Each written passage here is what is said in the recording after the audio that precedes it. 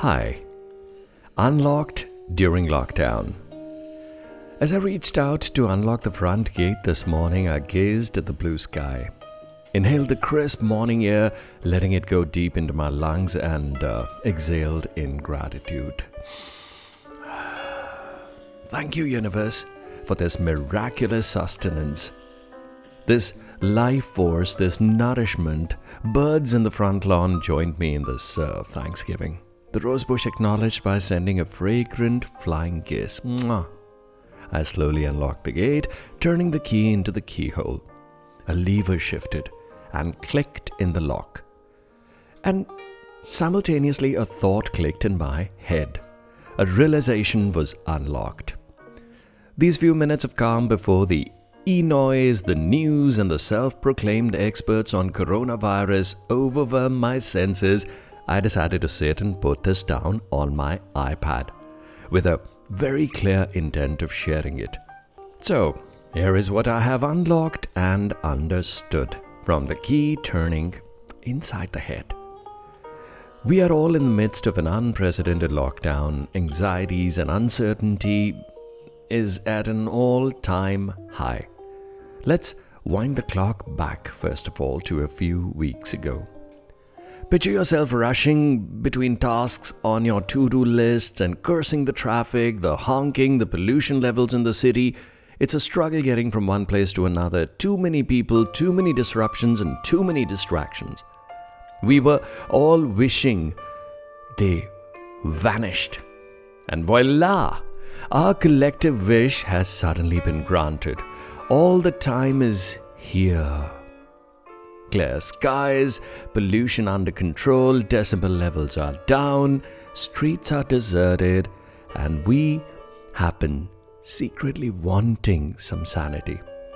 Now that it is here, it is so hauntingly beautiful and scary at the same time. Scary because we have absolutely no clue what to do with ourselves. Our bodies are available for nourishment, tending, exercise, a new healthy regimen, but we'd rather scamper for the TV remote and turn on another mind-numbing action/sci-fi/rom-com/horror film. Because sedentary is the game we like to play. We are so accustomed to our senses being acted upon. Rather than us getting up and doing something, we depend on external stimulation that acts on our senses. I mean, that's like our default go-to for sensory pleasures. And consuming more information, more data, more screen time all the time. One of the most horrifying things about the forced lockdown and the social distancing has been to face oneself.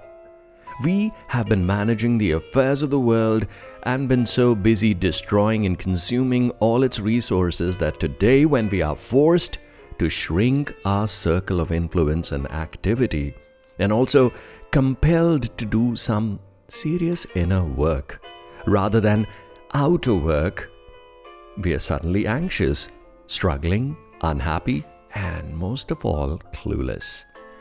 The key is to understand that going out, consuming, doing stuff, making money, traveling, socializing, partying, we've had issues with all that as well. Sometimes the balance is not right. It's sometimes been impossible to cope with the whole pace of life. And now that it is not available, those privileges have suddenly been taken away, we are finding ourselves chased by the demon of the same restlessness.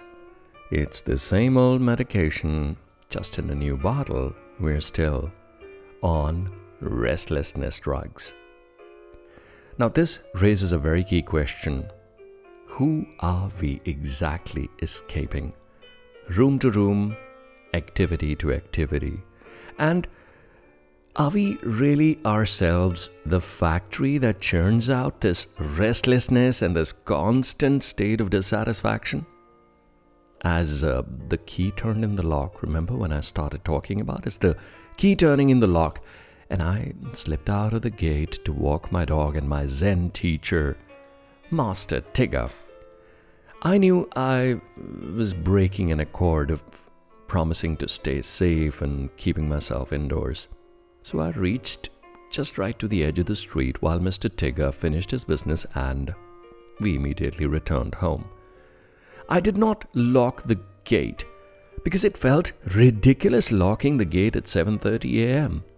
The profound realization came to me that this lockdown megapause is actually a well-intended divine intervention that is leading us to unlock plenty more, but on the inside.